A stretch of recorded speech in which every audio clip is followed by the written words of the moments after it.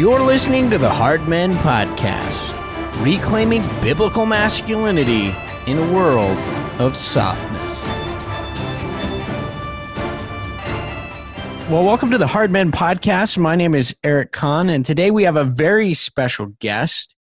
We have Pastor Jared Sparks. Jared, it's good to have you with us today. Hey, thanks for having me. We're looking forward to it. And Jared, just so readers kind of get to know you a little bit, or listeners, that is, tell us a little bit about your ministry. You're a pastor at Christ Church in Carbondale, Illinois, but you also have a ministry to pastors. So tell us just a little bit about that, where people can find more information. Yeah, thanks, man. Well, like you said, my name is Jared. I'm one of the pastors at Christ Church, Carbondale, and we've been in Carbondale for about 5 years. And my wife and I are from Southern Illinois, so the region is familiar to us, but we've been at our local church for about 5 years. We planted that church, and we've got a great group, great plurality of elders, and it's just been a lot of fun. And out of that, as I've been doing bivocational and trivocational work, really was just thinking through what I could do on the side. And I thought I would formalize what I'd already been doing, which is working with pastors, helping pastors. And I just had so many guys that had been coming to me and talking with me, older and younger. And so I'd been working as a biblical counselor at a counseling center. And I was just talking to my wife, and I thought, why don't I just formalize this and go on my own? And I started the Shepherd's Crook, which is not that I'm a professional health giver. I'm not a mental health professional or anything, but I provide care coaching resources and events for pastors. And part of that is the podcast, which is the Shepherd's Crook podcast. And then we do events, a spring event and a fall event. And throughout the year, I do some coaching with pastors and stuff like that. And so it's just been a lot of fun for me personally. And really, Eric, it's developed into kind of a pastor courage ministry, where what we've seen in 2020 is really bubbled to the surface issues in both the church and in the pastorate. And so I've been wanting to come alongside and remind people of Jesus, remind people of what pastoral ministry is according to the scriptures. And it's just been a lot of fun. Yeah, that's awesome. Well, I would encourage guys to check that out. And that is all included in the show notes. But is that Shepherd's Crook? Is it .com? Yeah, it's the shepherdscrook.co, and you can find it there, or you can just open up your podcast. If you're looking for the podcast, you can just find it in the, any podcast provider. You can just search for it and you can find it. But the shepherdscrook.co is the website. Awesome. Yeah. And again, we'll provide a link to that in the show notes, but definitely encourage our listeners to check that out. It's been very beneficial to me, obviously as a pastor, but also just as a man in the church, understanding some of the issues that are going on, as well as being encouraged. So for this show, I want to talk to you, Jared, about the book Wild at Heart. You and I have connected over this recently. I did a podcast on it, kind of reviewing John Eldredge's book, which was very popular among men in the church. So for those who haven't listened, I'd encourage them to check that out. It's up on Patreon now. But Jared, I kind of want to get your take. So especially as a pastor, one of the roles that you're given, and that all pastors are given in the church, is to guard the flock and to help them grow in things like discernment. So as we start talking about this book, I want to get sort of an overall, like pastorally, not just this book, but any book. How do you shepherd your church through it? Because any book is usually going to have positive things, and it's going to have things that people need to weed through. So how do you start with your flock? Well, that's a good question. I think with our church, what I want to do is recommend as many resources as possible. And so as I'm reading throughout the year, and as our elder team is reading throughout the year, we're accumulating a list of resources that we can, literally give ratings to. And so when I'm doing personal reading or reading for the church, I have a log of everything that I've read back since 2011. And so in that log, I've got every book listed, and then I've got a little rating to the side. And I just know, as I'm reading those books, what I'm going to recommend to our people and what I'm not going to recommend. And so in our, as we walk in on a Sunday morning for the Lord's Day gathering, you got our little resource table, which is just a tiny little table, but we've got a list of resources for our people. And so as I'm thinking through, okay, is this going to be good for people? Is it not going to be for our people? I want to give as many recommendations or warnings as I can to our people. And so if there's something that's just, and it's really popular, then I'll just tell our people, hey, you just want to avoid this. This isn't good. It's not helpful. And so I just want to recommend as many good resources as I can. And you know what I've seen really for our church, man, our church really responds to that, and they'll buy what's recommended. And so if the best way I've found to people is just, hey, recommend what's the good stuff and give them the good stuff. Yeah, that's fantastic. So that brings up the question, how did Wild at Heart rate, and what was the word to your people on this book?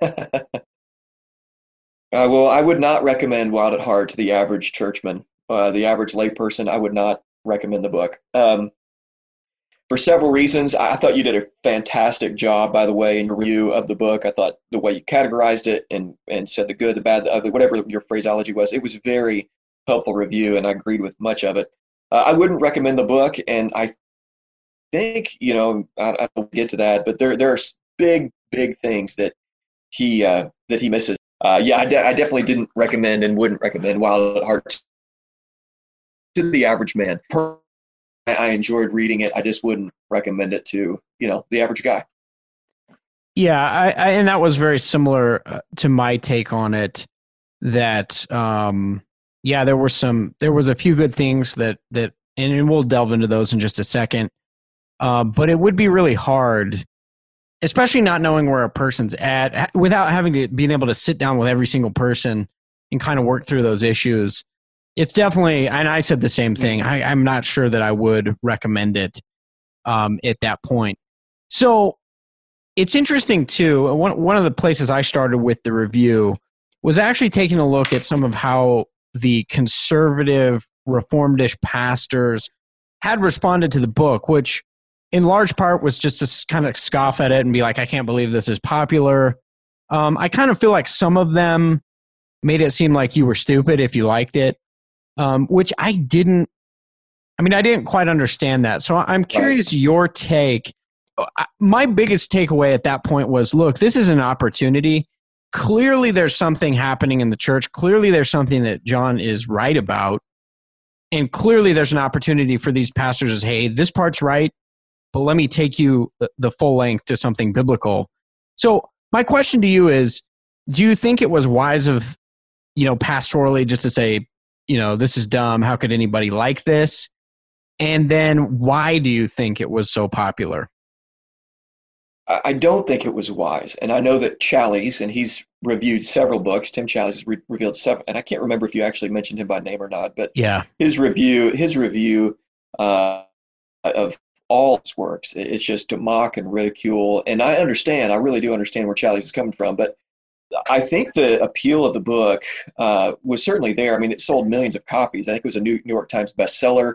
And it came really at the end of a 10-year run of some pretty large men's ministry. It was, Promise Keepers was in the middle of the 90s through the late 90s and started to fizzle out a little bit. And then this book hit. And I think that the book captured a few things that the church had really failed to articulate for a very long time. And so I think it recognized rightly some serious problems. And the problem, I think, is that it gave, effeminate answers to masculine problems, but it did identify some, legitimate problems that all the guys were looking at each other who were reading this book at small groups throughout, Wednesday night Bible studies throughout all the country from denomination to denomination. They're looking at each other and they're like, yeah, this is a serious issue for real. Everything is just feminized. There's potpourri everywhere. It's just what is going on. And so that book it awakened men. It gave men permission. I think specifically there's a line in there in the book that it's like, I want to give permission to be a man, that it's okay to be a man. And then it gave, for a lot of guys, misguided as it might be, it gave them some sort of mission. It gave them some sort of direction. In fact, man, I was reading a book that you probably would like. It was by a professor named Dr. Bracy Hill. Huh. And he wrote a book called Nimrod, and it was a series of articles about hunting from the scriptures. He's a professor down in Baylor. And in that, he did a survey of all these men's ministries, like Christian hunting ministries across the country. And he was asking these guys, what led you to start this ministry? And why did you start this hunting cabin and this hunting retreat and all this? And almost every single guy in these case studies said, I read Wild at Heart, and I read the line, don't ask the question, what does the world need? Ask, what makes me come alive? Because what the world needs is men who have come fully alive. I think you referenced that. Yep. And so it spoke through story to a group of men who were just seeing a problem and they couldn't put their finger on it. And it exposed those same problems that everybody was seeing. And it didn't give great answers, but it did expose the problem. It's like it peeled up the rock and you got to see, here's the dark underbelly of the effeminate church. And all these dudes are like, yep, this is an issue. and I see a problem, and now I've got some handles on how to talk about this problem. And so I think it just set people, a group of men, and did some really good things, to be honest. I think it did some really good things. Set a group of men, really awakened them and set them on fire, and it didn't get the best answers, but it did set them on fire. Yeah, I think that's a good way to look at it. And I think the way I described it was, the diagnosis in terms of looking at some of the problems is pretty accurate and helpful. The church, I think, really is effeminate. But then, as we'll get into, the prognosis is where maybe some of this stuff really gets off track. So I want to kind of transition here, and I want to start by looking at the positive elements of the book. And in particular, just like, we talked a little bit about, okay, the problem of effeminacy is real. But what other things did you see in the book that you thought, wow, this is a positive thing, or he's right about this? Well, I think he identifies he talks about it in a really weird way. And this is 90s men's ministry was really marked by this, of talking about father issues and trying to get through real issues, but doing it in like a psychological way and through really, I mean, it was like a group of men who were like, I am a man, I am a man, I am a man, who were sitting around, talking to each other, who all had father wounds, trying to convince each other that they were really men, that they really had what it took, like I've got what it takes. But he did see that the baby boomer generation, that group of men, had dads who knew how to work hard, but because they went through the Great War, because they went through the Depression, because they went through the Second World War, they didn't know how to emotionally connect with their children. They didn't tell their kids, I love you. They didn't hug them. They didn't say, I'm proud of you. And if you look at a group of men like those baby boomer men, like our age fathers, most of them, not all of them, most of them had dads that never told them they loved them, and they were just hurt, and they were abused. Like my dad, for instance, was abused really in almost every way he could be abused. He had my grandfather was a terrible man. And so when John wrote this book and got to the father wound chapter, the good thing is that he's recognized these dads were hurt by these guys were hurt by their dads. I mean, they experienced some really terrible things. But again, in the same way he was recognizing these issues with the effeminate church, he gave poor answers, but he was rightly identifying a problem. And so all these guys, I mean, they're bursting out in tears and hugging each other, again, in church rooms all over the country, because they had been hurt by their dad. They had saw a dad who could work hard, but didn't know how to tell them they loved him.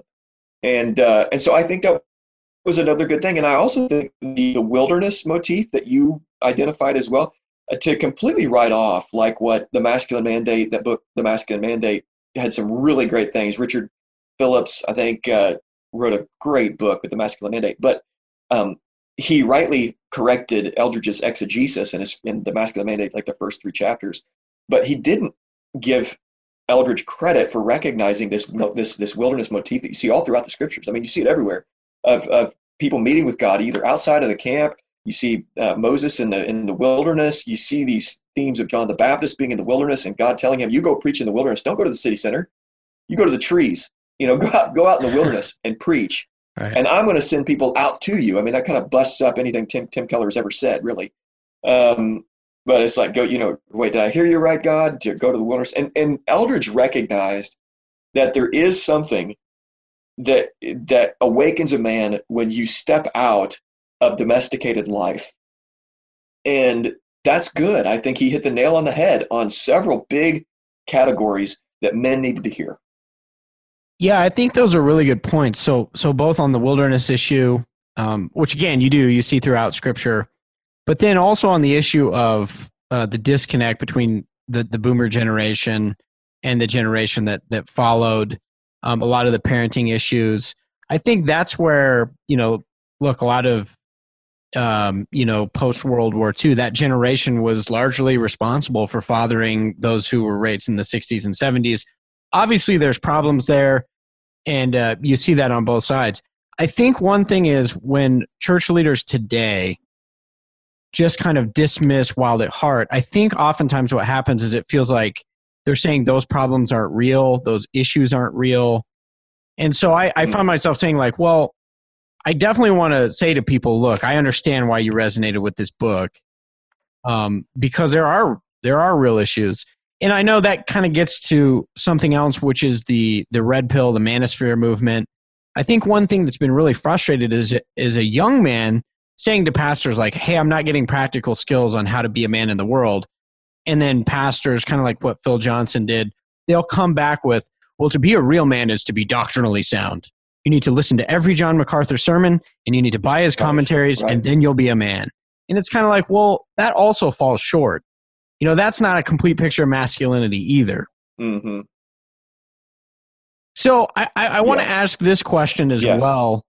On that note, if pastors were doing the right thing, like they recognize these problems, father wounds to some extent are real things, and the need for authentic masculinity being taught.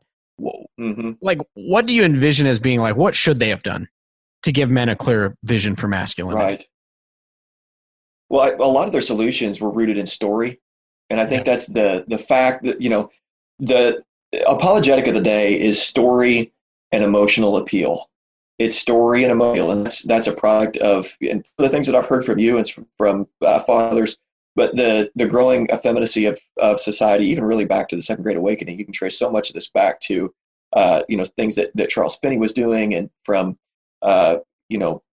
really riling people up to produce results through emotional appeal and feeling. And then where we're at today, I think if pastors would have rooted their solutions more in the scriptures rather than in story, it would have been a whole lot more helpful. And I think that's the overarching problem of men's ministry in the 90s, is that they were able to connect with men through story, but weren't able to root men through the scriptures.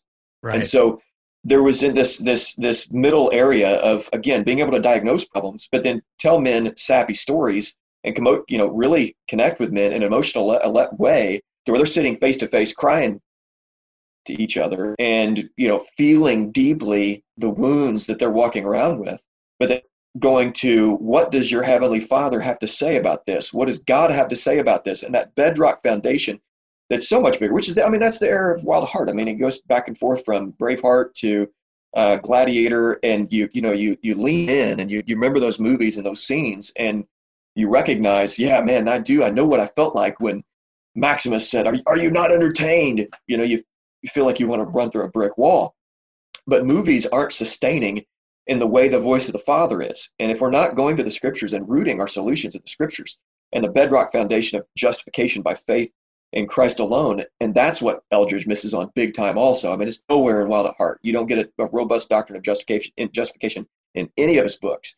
And so you don't have that foundation of sonship. When we talk about being a son of living God, you can't understand adoption unless you understand justification. And likewise, you really can't understand justification if you need both justification and adoption. There's out of balance way that you can walk if you don't understand either of those. But if pastors would have been giving scriptures and rooting their solutions in the scriptures, I don't even think you would have needed the book Wild at Heart, to be honest. But because it was riddled with story and solutions were emotional appeal and a sappy story, you get a book like, Wild at Heart that comes at 2001, and the men were ripe for it. They were ready for it because they were there. They were prepared for it. So if pastors would have rooted their solutions in the scriptures rather than a story, I think things would have been a little bit differently. Yeah, I think that's a great take. And you mentioned like 90s men's ministries. So the other one that I kind of connect with Wild at Heart in a sort of way is Promise Keepers. Oh, yeah. Just because they were good at like getting men riled up. I had some family and friends who really were big, And the main poll, let's be honest, in Colorado at least, was, look, Bill McCartney is up there preaching Jesus. And that dude he's a dynamite fire stick. He just, even for me, when he would talk, it was like, how can you not get sucked into this charisma and he's a magnetic personality. So then you go to Mile High Stadium where the Broncos play, and they're having this huge rally, and people would get fired up about that. And I look back at it, and there's kind of two things. One is it was incredibly shallow theologically. I think a lot of their heart was in the right place, but very shallow. And the second thing is I look back at those men who got real fired up for those ministries, and I can't think of a single one who is like still sustaining themselves in the faith, continue to grow and mature past just, again, a very Charles Finney revivalist type approach. Let's have a big tent meeting. down at the stadium, get everybody fired up, and that's going to change the world. So I do think, like Wild at Heart, it happened because of, I think, a lot of shallowness in the church. But then it kind of like also why it wasn't dealt with and kind of hasn't been dealt with well by the church is sort of the same thing. Like you're going to have to get in there, you're going to have to get your hands dirty and do some robust teaching. And maybe this is what I thought, like go back to the drawing board and say, let's look at masculinity, like take every verse apart in scripture and like start like really digging into the text. Because as I found, I started doing that, like scripture actually has a lot to say about these issues. Yeah, absolutely. And, the 90s men's ministry was unique. It was pretty interesting. And there were a lot of guys that were, they met Jesus and it was really interesting. Because, that Promise Keepers, like the first ever Promise Keepers had 2,000 or 3,000 people there. By the third year, they had something like 80,000. Right. Unbelievable growth, really, really quick. And so, you have all these guys that are experiencing that big revival kind of stuff. And then, you're exactly what we're talking about. It just wasn't rooted in the scriptures. And so, you have guys that weren't prepared to be able to raise up their children in the discipline and the instruction of the Lord. You had guys that were able to tell their testimony, tell the ABCs of the faith, but they weren't able to train men or train their sons or daughters in what it actually means to be a human being. And so, I think that, when you look at the Bible, one of the things that when I first got into complementarianism, which was like in the mid 2000s, and I'm the dime a dozen guy that listened to Driscoll and heard Chandler, got Andreas Kostenberger's book, God, Marriage, and Family, because Driscoll told me to. I read Recovering the Role of Biblical Manhood and Womanhood, and got those books. You're just steeped in complementarianism. And one of the things that I saw there, and one of the reasons I think the church has been ill-equipped for just a massive focus on, or just a lack of focus on anthropology and a complete confusion about the image of God, is because we didn't have a frame of reference for the law of nature. And you look at 1 Corinthians 11, and the sermon series I preached a couple years ago at our church was rooted in what nature itself teaches us about gender. And there's so much there in natural law that complementarians didn't ever talk about. They just didn't talk about it at all. It was all about order. It wasn't at all about ability.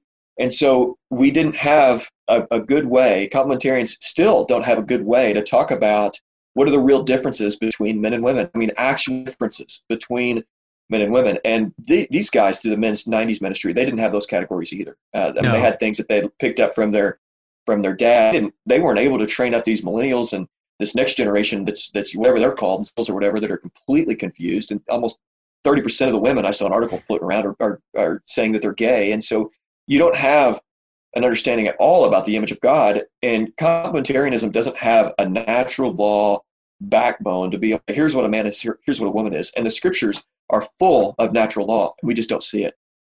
Yeah, I think it's a fascinating point. So yesterday I was reading a couple of commentaries in 1 Timothy and then also in 1 Corinthians chapter 11.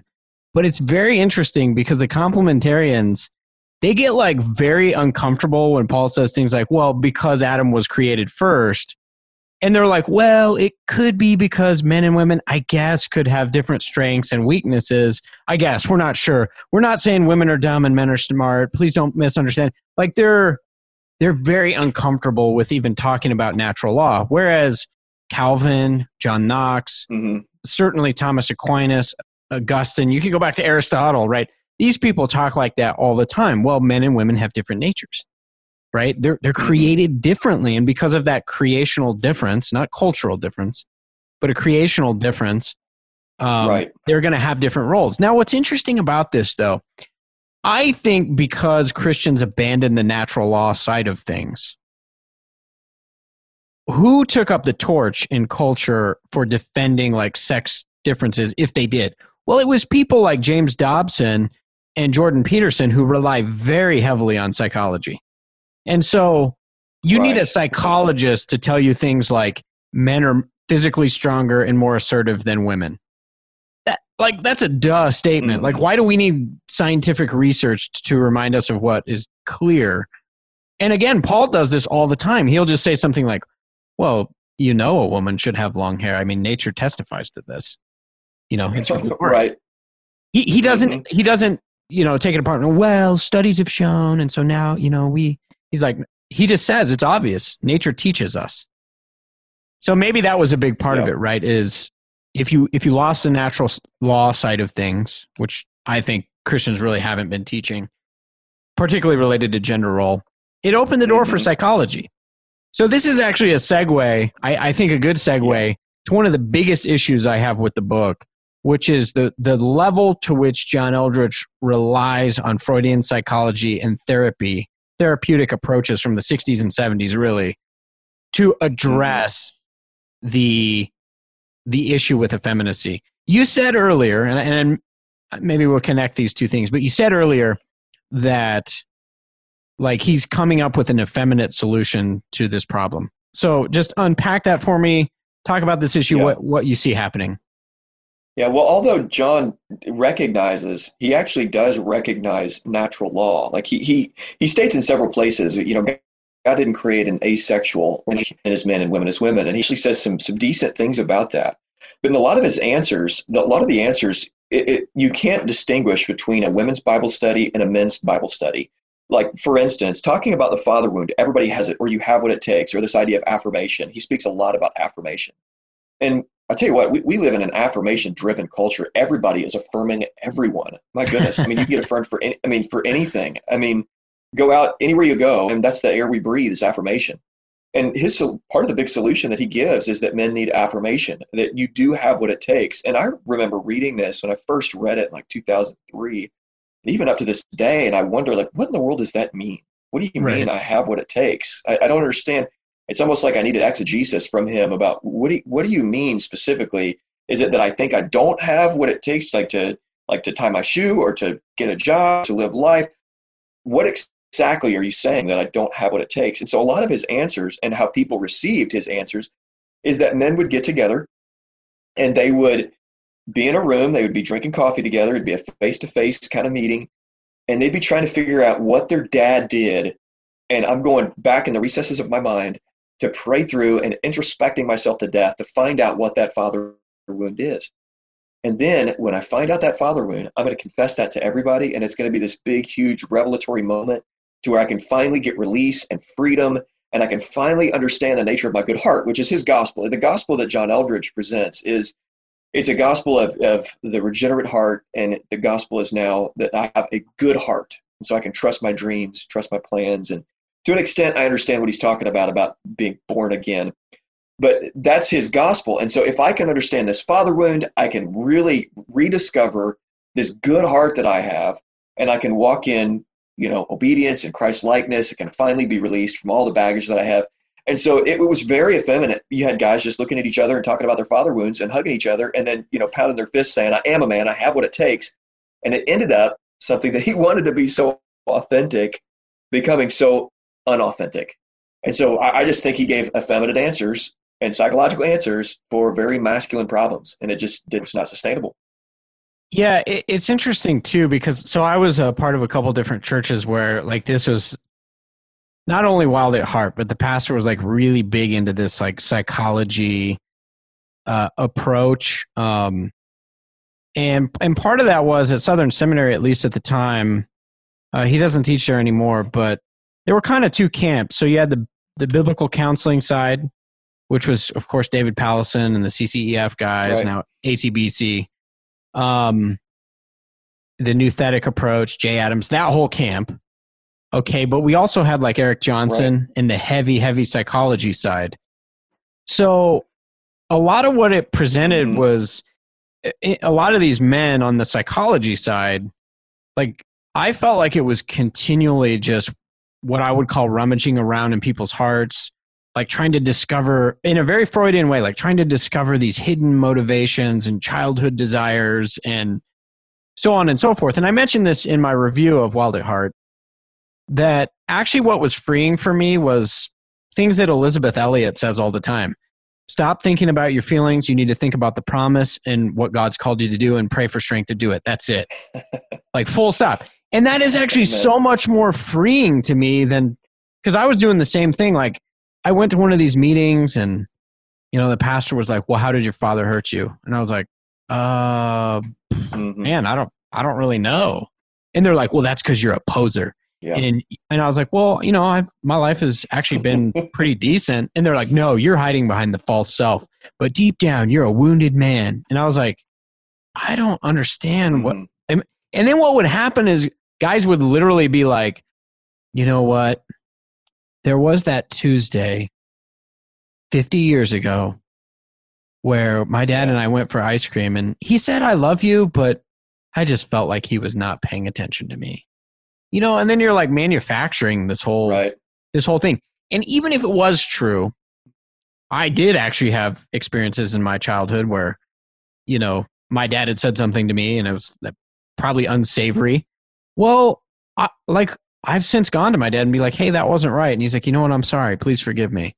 And I forgive him and we move on. And I don't have to live like this wound is my defining marker. Like I feel like that's what John is doing. And then what you talked about, this idea of the heart being good. So he's right to an extent that we're regenerate. I get that. But we still have sin. You're right. And me focusing on my desires all the time is probably still not healthy. Even so, it just kind of breeds selfishness. That's kind of what I've seen. So the men who came out of these ministries, was it producing godly, healthy marriages, men? No, I didn't really see that. Yeah, I mean, there's a lot there. I think, going back to introspection, the wound, the psychoanalysis, and listen, there are things in that world that lead you to reject things that the scriptures clearly state. Okay, like for instance, the Lord is at hand. Do not be anxious about anything, but in everything with prayer and supplication, make your requests known to the Lord, and the peace of God, which passes all understanding, will guard your hearts in Christ Jesus. Now, jumping to your Elisabeth Elliot, when you mentioned her, it kind of took me back to this moment where I heard her talking about that verse. And right after Jim died, when her husband died, I guess in Ecuador or Peru, wherever it was that Jim Elliot died, her mother-in-law was saying to her, you've got to process this. You are not well. You've got to come back. You can't stay in this village. You've got to come back. You don't know the trauma you've gone through. And she wrote back to her and said, is not the peace of God that passes all understanding a reality? Because this is what God has said. I know this is where I need to be. And he has given me peace that passes all understanding. Now, in the world, the Christian psychology world, and I'm aware of the debate, and I get the caricatures of both sides, but it leads people who are actually healthy, who are actually obedient and walking with the Lord, to question, my gosh, am I healthy? Man, there's this secret thing, and there's some sort of skeleton in my closet that I've not discovered yet, because everybody's here telling me I'm not being authentic, and I'm just walking around in joy, loving the Lord, loving my family, and I guess I'm supposed to be, walking in sorrow like Eeyore over here because of what my dad did to me, Right. And, to be honest, Eric, man, I've gone through some stuff with my dad. My dad is actually, a lot of people, not many people know this, but my dad's actually in jail right now. And he has dealt with mental health for several years. And I love my father, and my dad is a shell of a man he used to be. And he's trying to do well. He's trying to get better. But I tell you what, I could either wallow in sorrow about that. I could either, as a man in my mid-30s, I'm almost in 40, I could either, go into introspection and say, okay, what do I got to do to not be there? Or it's Tuesday, I can do this interview with you, enjoy it, go upstairs afterwards, kiss my wife, about to have another baby. I've got 2 boys. I can enjoy my family, and I can obey the Lord and honor him, and by his grace, just walk in obedience to him. Or I could just wallow in sorrow about, what my dad is or isn't doing right now for me or in his life. And so I think that whole system that he's presenting, it keeps people in a victim state of mind. It keeps people wondering, like, what am I got to figure out that other people have already, I haven't figured it out yet, but they have. And again, it's effeminate answers for when people could say, hey, listen, why don't you just honor the Lord and obey him today and trust him and do what you need to do today. And men weren't told that. They were given a mission of introspection. Yeah, that's a fantastic breakdown. And I think that's exactly the issue with so much of the book. So, Jared, I want to ask you too. So, you actually interviewed John Eldredge, and I want to know first of all what brought that about. Was it easy to get a hold of him? What was your interest in having him on your podcast? All right. Well, I had read, like I said, his book back in probably 2003 or four, right when I went away to school. I graduated in 2002, and a group of men at our church had been going through that book, and I read it. I go to college. I go to Pentecostal Wesleyan College, and I put that book on the shelf and kind of walked away from that. And then when I became reformed in my soteriology, and then later on becoming a confessional, you put stuff like that on the shelf and you leave it on the shelf. You don't go back to it.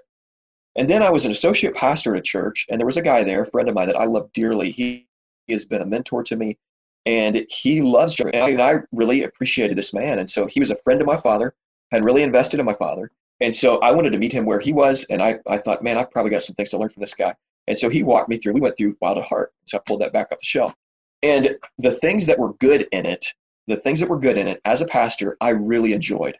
And there's just something about it. I think you probably can get this. There's something about reading that book and why I interviewed him. And my listeners are almost exclusively, not exclusively, but almost exclusively pastors. And I think there's something good in that book for pastors to read. I think it's good for pastors to read the book, not for the average pastor or not for the average church member. But there's something when you're reading that book where you're like, man, there's something to this. I can't put my finger on it, but there's something about this that's drawn me in. Why? What the heck's going on here? Right. And so I read his book, Fathered by God, and I actually enjoyed that book more. And then I read his other works, and they're just theologically, there's just so many things there that you have to overlook, and it just, sting when you read it. You're like, oh, John, why would you say that? But as I read, I really enjoyed a lot of what I was reading. And so I reached out to him and wanted to interview him and talk to him about specifically his book, Fathered by God, because I think that's the most helpful book. And there is a lot of psychological stuff in there. There is a lot of, that the more therapeutic deism kind of stuff. But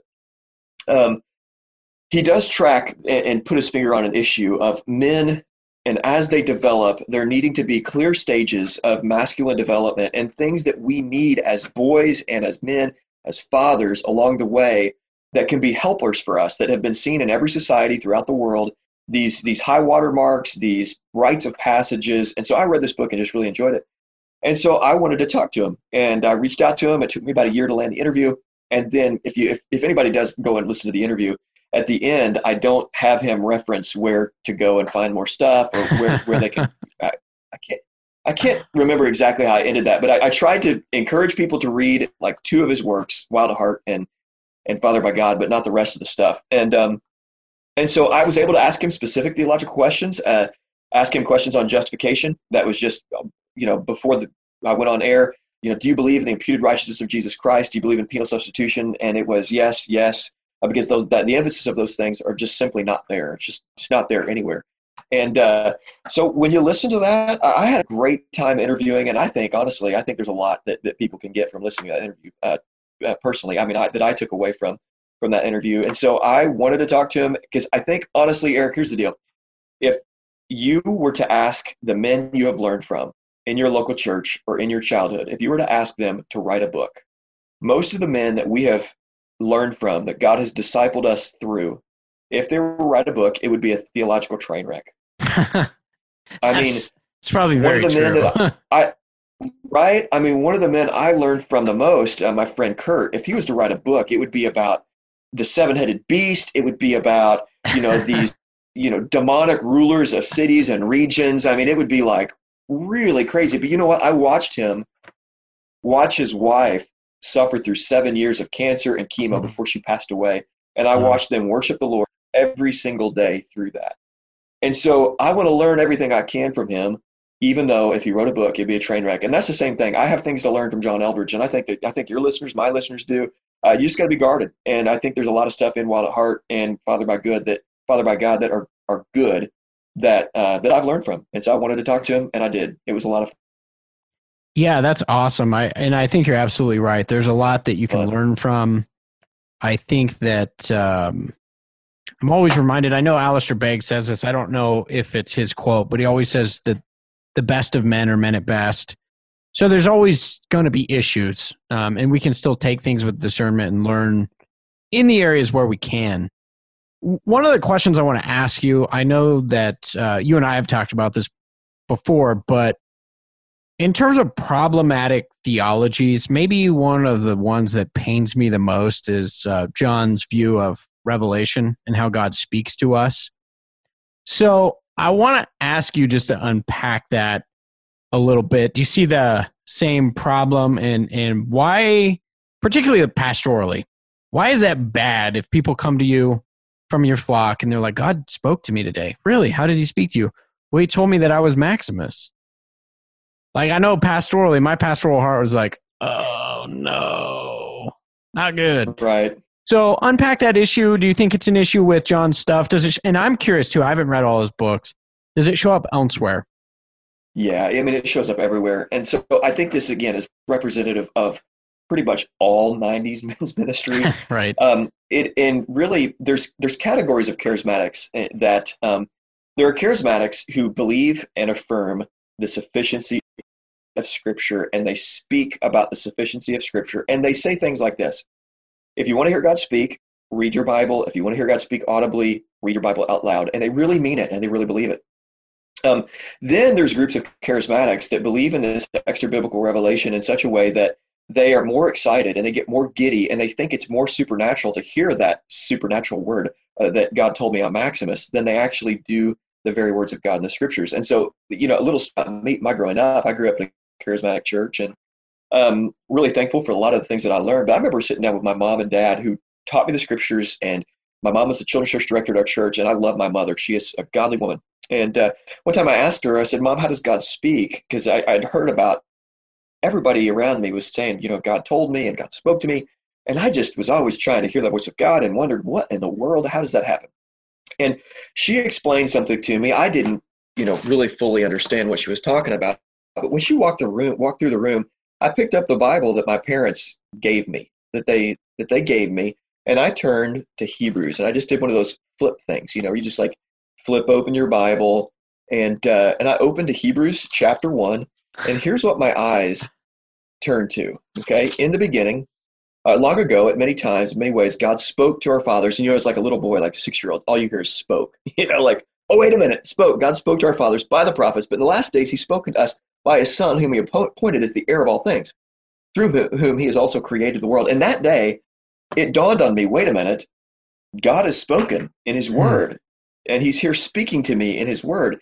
And so really for me, coming out of a charismatic church, and I think, and this is representative in his works, what people got more giddy about was the subjective word. That's what they got most excited about, to the point that it was a huge revelation to me that the Bible is actually God's written word. And oh my gosh, these are actually the words of God. And so when I thought about hearing God speak, I immediately went to extra biblical sources. I immediately went to that impulse that you got from movies, which is exactly where John goes to. And so that is a problem when you lead a group of people into thinking that it's more supernatural, it's more special, it's more personal when I hear that subjective word than when I get to stand or when I get to open my Bible every single morning and actually hear the words of God. And so for me, that's been a wonderful discovery. I mean, it's been a discovery for me to see that my Bible is God's actual word. And so when I stand up to preach and I say that this is the word of God, and say we're about to hear from God this morning, I want to make that in such a way that our people are knowing the significance of the moment. And so that's what he does time and time again, man. I mean, Eric, you read the book, and it's representative everywhere, where what he gets really giddy about, you see, is not quoting scriptures in the Bible. At the very beginning, he's like, the Lord is a warrior, the Lord is His name. He gets very excited about quoting that. But what's really special to him isn't coming from the scriptures. It's movie quotes. It's your Maximus, that sort of stuff. And so, yeah, man, I think it's a huge problem. If people came to our church, like, we're more excited about a subjective word, I would say, you know what? Praise God that you're sensing, that you're sensitive to wanting to honor God and wanting to hear His voice. But let me just tell you a better way. Right. Open your Bible and hear from God. I mean, it's an amazing thing. Yeah, it's a great point. And I mean, I was thinking, like, he says, I'm Henry V. And I was like, that sounds like you talking to you. I mean, I don't know. And so I'm a little bit of the same background. We grew up in some very charismatic churches. I remember, for instance, going to a church as a kid. We went there for maybe 2 years, mainly my mom and I. And like the pastor told us, he's like, if you don't speak in tongues, you don't have the Holy Spirit.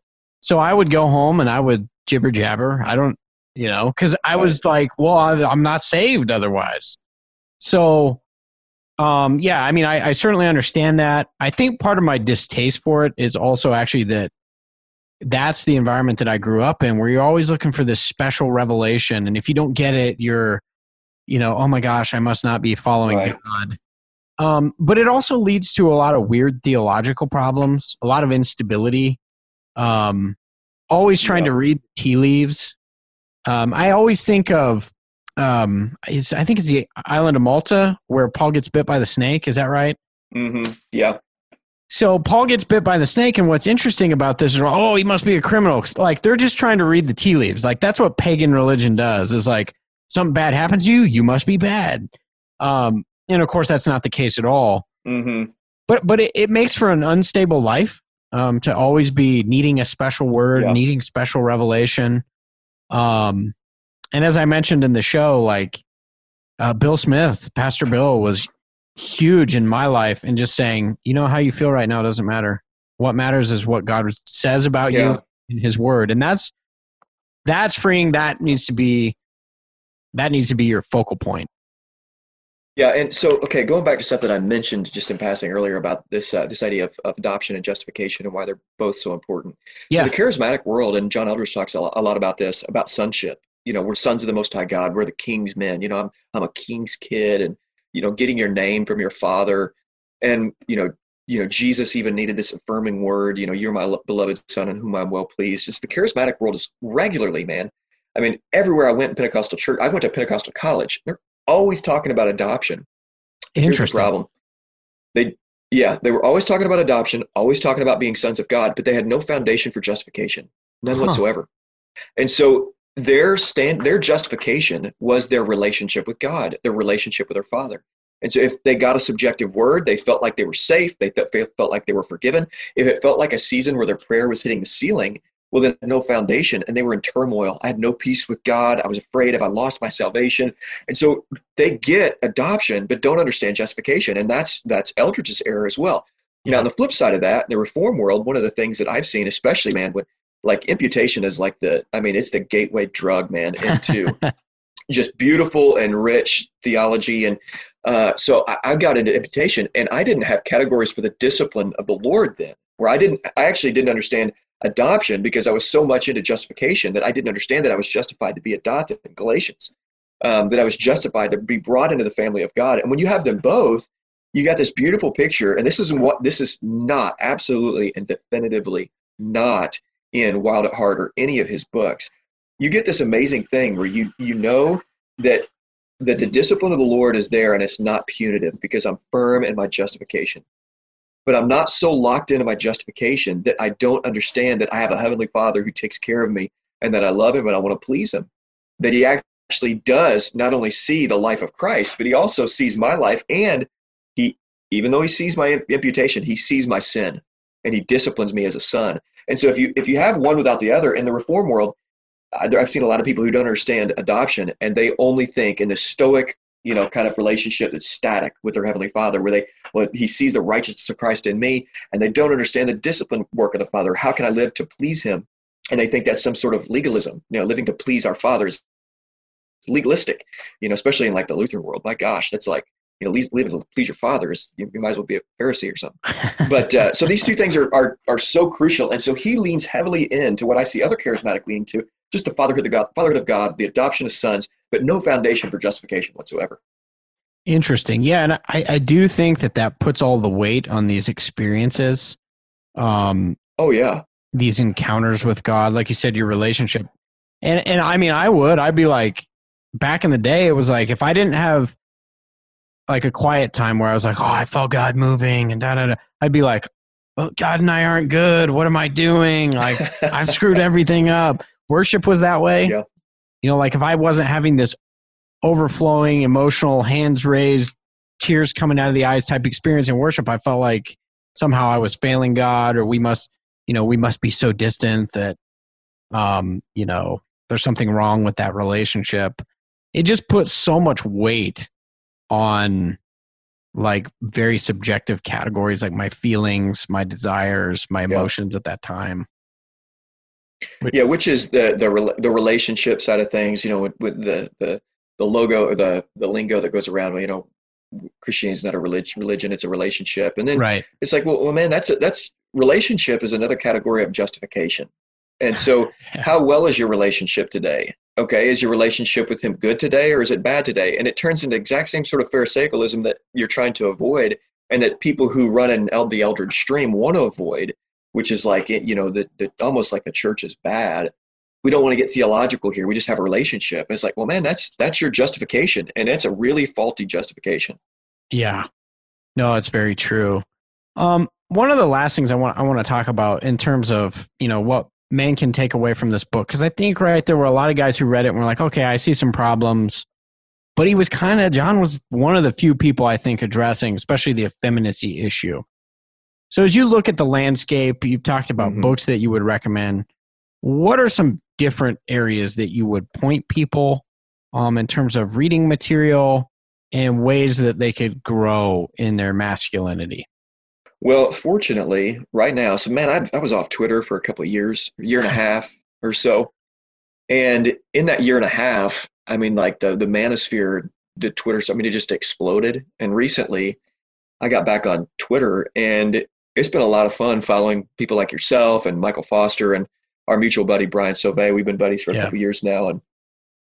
And I tell you what, there are people who are turning to the internet because there's not a lot of good resources for men still. Like right now, there's not a lot of great books that I can say, okay, here's, The Masculine Mandate is a really good work, exploring work and keep, and it's one of the better resources out there, but it doesn't tap into some of these things that actually Eldridge taps into. I mean, that's good. And so I tell you what, although there are a lot of things to avoid, I would keep looking to and encourage guys to get into, reading some of the stuff, even that's coming out of Theopolis, Aaron Renn, and that whole article, the four-part article that Bill Smith was a part of, that Paul Maxwell, I still got to put my finger on Paul Maxwell. He's kind of a wild card. But a lot of the guys right now on Twitter, like yourself, like Michael Foster, and it's good to be a man, that's where I'm pointing guys to go, because there's not a ton. There really isn't a ton of resources exploring natural law and its implications in the daily life as a man. And so right now, I think there's a treasure trove to discover for men who are diving into, and for pastors who are diving into natural law and saying, hey, what are the implications of this in all of life? And so right now, there's really a few places. There's not many places that I'm pointing guys to. Yeah, I think it's I can think of maybe a couple reasons why that is, but I think you're absolutely right. I've even asked some older pastors, in terms of like talking to Toby Sumpter and Chris Wiley about this, but saying like, okay, point me to the works that defend like biblical patriarchy. Point me to the works that defend like biblical masculinity. Mm-hmm. I think a lot of the reason those works don't exist is because it's been the historical position for so long. And for a long time there maybe wasn't as much of a need to like go to the bedrock and define the issues. But I think now there really is. And I think, and this is what I've been praying, is that those issues, it's like new country to explore. That's kind of how I think about it. We're like, and as always, faithful Reformed Christianity is about, redigging the wells of Abraham. So we're rediscovering things that are old. Yeah. But it's interesting. I'll make one recommendation. I have a friend on Facebook. I didn't know him until recently. He contacted me. His name's Zachary Garris. And he said, hey, I just wrote a book about these subjects. You might be interested. And the book title is Masculine Christianity. And I called him and I told him, I was like, man, I got your book. And I was like, I bet this is so horrible. Like, and because like in the media world, people send me books all the time and they're used 99% of the time. It's like garbage that some dude wrote in a prison cell, Right. And, but anyway, I opened this book and I was like, this is unbelievable. Like he goes through the history of complementarianism. He goes through biblical patriarchy. He breaks down the Carl Trueman stuff. He walks through almost every single passage from Genesis to 1 Timothy, 1 Corinthians in a way that's, even if you don't agree, it's very helpful information on the commentaries and the history. So I recommend that. And I'll be doing some more with Zach, an interview and then reviewing the book on here. But Man, I was blown away. It's a really helpful resource. He's quoting a lot of John Knox. Things like, John Knox wrote a book about like why it's a travesty that men should take marching orders from women. And it was aimed at largely, I think, at Mary Queen of Scots, but very prescient. Calvin, Matthew Henry, they actually have a lot to say on these issues. So very helpful. I'll provide a link for that in the show notes. So is that, I was going to ask you, sorry for interrupting there, but is that PDF or is that somewhere, link in? Because I'd love to read it, love to see it. Yeah. So I'll provide the link for his website. But no, he started a publishing company so that he could self-publish. It's really interesting because he's a RTS grad and he's also a lawyer.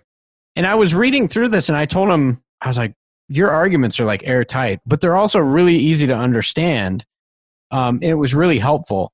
So I think for me, working in the manosphere space, this book is basically like Zach's book is like Piper and Grudem's book, except on the biblical patriarchy side. Like it really just gives you good foundations for maybe things that in my life I'm like, yeah, I kind of feel this way and I see some scripture here and there, but nobody's given like a full length treatment on it.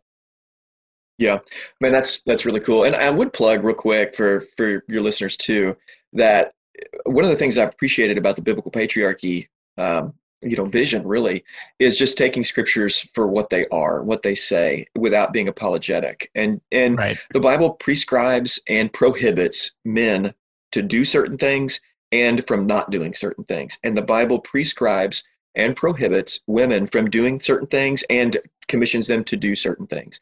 And here, what's the big deal about God commissioning and prohibiting us? Our response should be, okay, let's do that. And the people who are saying, okay, let's do that, are in this biblical patriarchy camp, both the men and the women. And what complementarians are doing right now they're apologizing for everything, and they're minimizing, and they're not saying clearly what God says clearly. They're just embarrassed. And I don't want the men in our church or the women in our church to be embarrassed, and nor should anybody. Yeah, I think that's a huge issue. Zach talks a lot about that in the book, particularly with passage like when Paul says that women will be saved through child rearing. Zach says, he goes, the word is actually salvation. It's not justification, but it is in the picture of salvation as a whole, and particularly in sanctification, that the normative way a woman is going to be saved is through this process, this sanctifying process of being in the home and rearing children. And as he says in there, he's like, actually the text is crystal clear. The problem is we don't like it. And the complementarians want to apologize for it in a culture that thinks, every time I say that stuff, people on Twitter are like, oh, you knuckle dragging idiot. I can't believe you're still living in a cave, blah, blah, blah. It's like the text is actually clear. And so what happens is you have a lot of these commentators who, are introducing a lot of the gymnastics. Well, head could mean source. A lot of those arguments. And it's like that passage is so clearly about authority.